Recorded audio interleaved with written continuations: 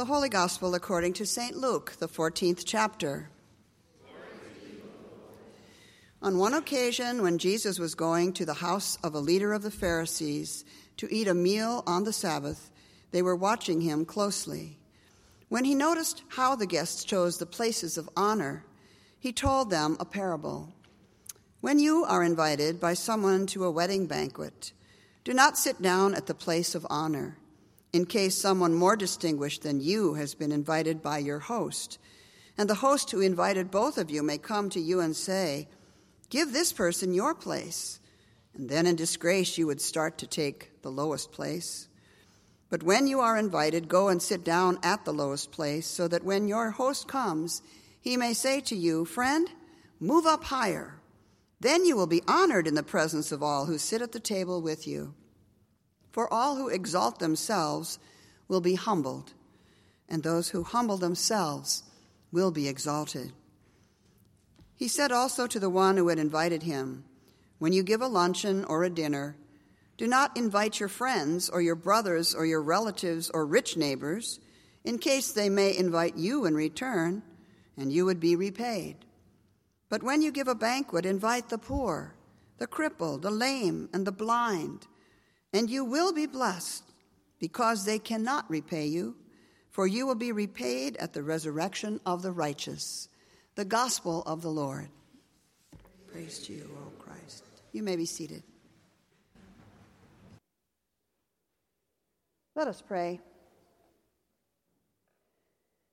Our good and gracious God, on this beautiful day, we come into the sanctuary where you remind us how we are to live as a Christian community. Lord, it's easy to get into the ruts of the sameness in our relationships, that we go to the same old friends who are dear and near to us, we're comfortable with them, and yet at times you challenge us to move into outer circles where we have never been before, inviting people who have perhaps handicaps or who are disabled in some way, who are battling cancer and who are not feeling well, and yet they need to know they're loved and included. Help us, Lord, to be mindful of the others that often are forgotten, and put them at the head of our guest list, as you would have us do, Lord. And we want to follow your example, and let the humble be exalted indeed. In your name we pray. Amen. We had a fantastic lunch meeting this week at the Boot restaurant downtown in Ambler. There was barely a moment of silence among us. Two energetic women joined me, development staffers from Martin Luther Silver Springs School in Plymouth Meeting, just right down there close to us. They were treating me to lunch. Of course, I realize there are no such things as free lunches, but it was really great to get better acquainted. Of course, you know, Martin Luther Springs School is part of our Lutheran Charities, and many of us have maybe been on campus. I know Sarah right here used to be on staff there before she moved over to Carson Valley to the older teenagers. But it works with teens at risk. Martin Luther is the younger set of teenagers, and it's really quite serious for chronically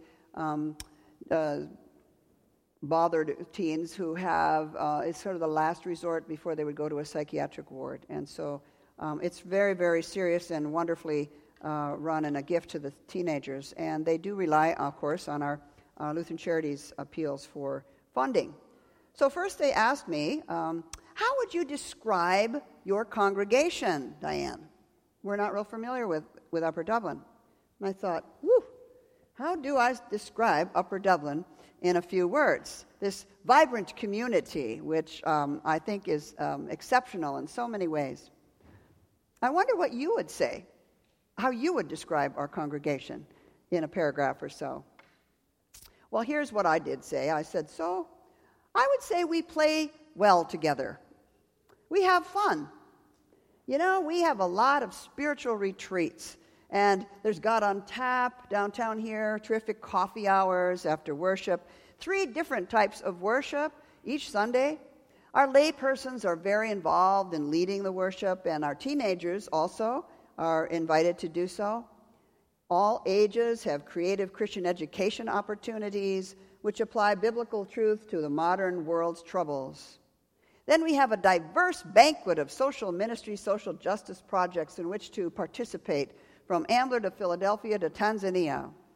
We're growing larger in a time when many are not, and we are growing younger, without leaving out our seasoned members, of course. What my lunch partners really hoped to hear, however, was my last line that described us.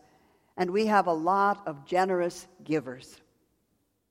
Suddenly, I caught myself saying, my goodness, you're bragging on Upper Dublin quite a bit. And I remembered Jesus' warning, which I had already read the gospel for this week. All who exalt themselves will be humbled. Those who humble themselves will be exalted. Thankfully, we had sat in a booth together. There was no head table where I could have bolted to the front seat and embarrassed myself totally. But my witness really of, listing our wonderfulness was to lay the foundation for them of why a new partnership was very, very possible, and we would love to share our blessings to meet their institutional and relational needs.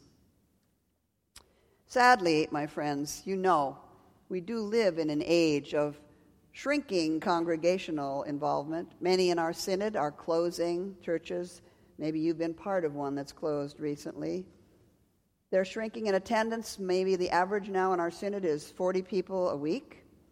These church families' survival mentality can cause them to become insular and contentious at times. And their struggles are not conducive to feeling spiritual health and to reaching out and new mission conquests for Jesus. But the scripture from Hebrews this morning sheds light on what it is that buttresses a healthy congregation's life together. And you can gauge how we measure up. First, a verbal footnote. Have you ever had one of those weeks where you're reading something and you discover a new author that just goes, wow, that's great. Where has this man been or woman been? Maybe it's a novel you're reading or something. Well, for me, it's theological readings. And this man I discovered, never having heard of him, his name is, uniquely, Gray Temple. And I kept calling him Temple Gray Temple. In my sermon, I had to be careful.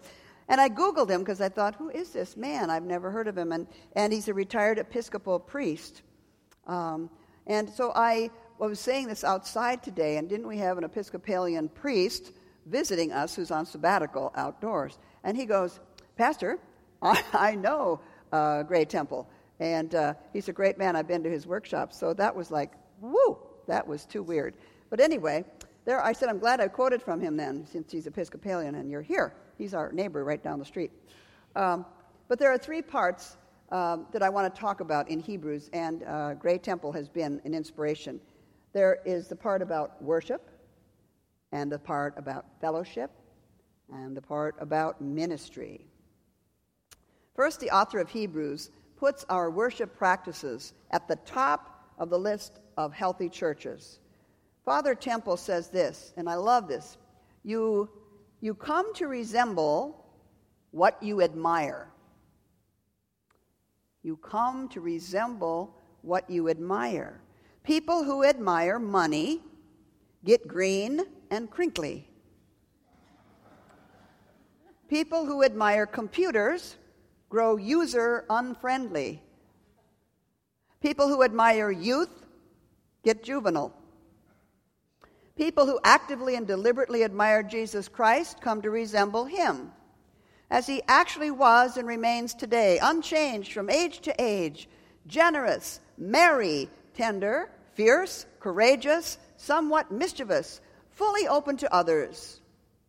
Real worship is the engine of personal transformation, and congregations that craft their worship out of love for our Lord more than out of love of respectability as well are on their way to kingdom vitality. The goal of Christian discipleship is to become more and more like Christ, the one whom we love and should grow to resemble.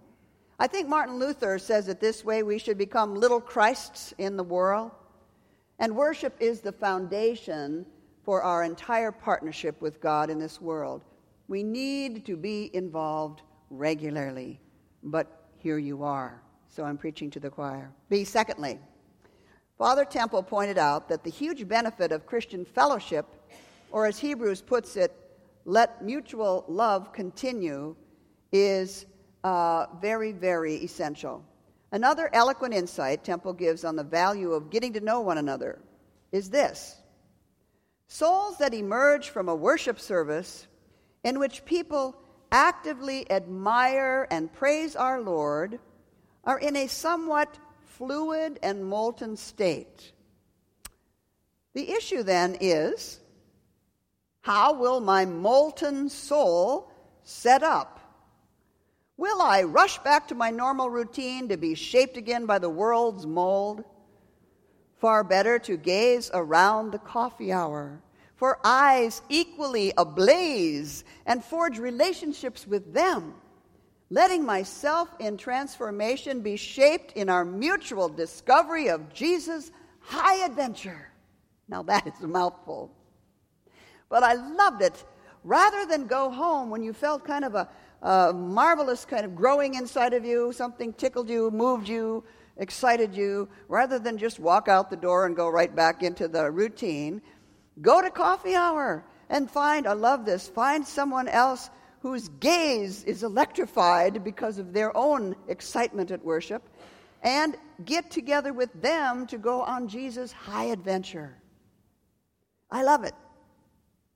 I love it. Warning, however, Mr. Temple continues, fellowship that does not grow out of spirited worship and points into courageous ministry becomes instead boozy, gossipy, and as the passage warns, potentially adulterous. Cliques in a congregation are fine, provided they are nexuses of positive energy, but disconnected from worship or ministry, they are a circle of wagons on the congregation's prairie. A circle of wagons on the congregation's prairie if you are in a clique that doesn't eventuate into ministry and outreach.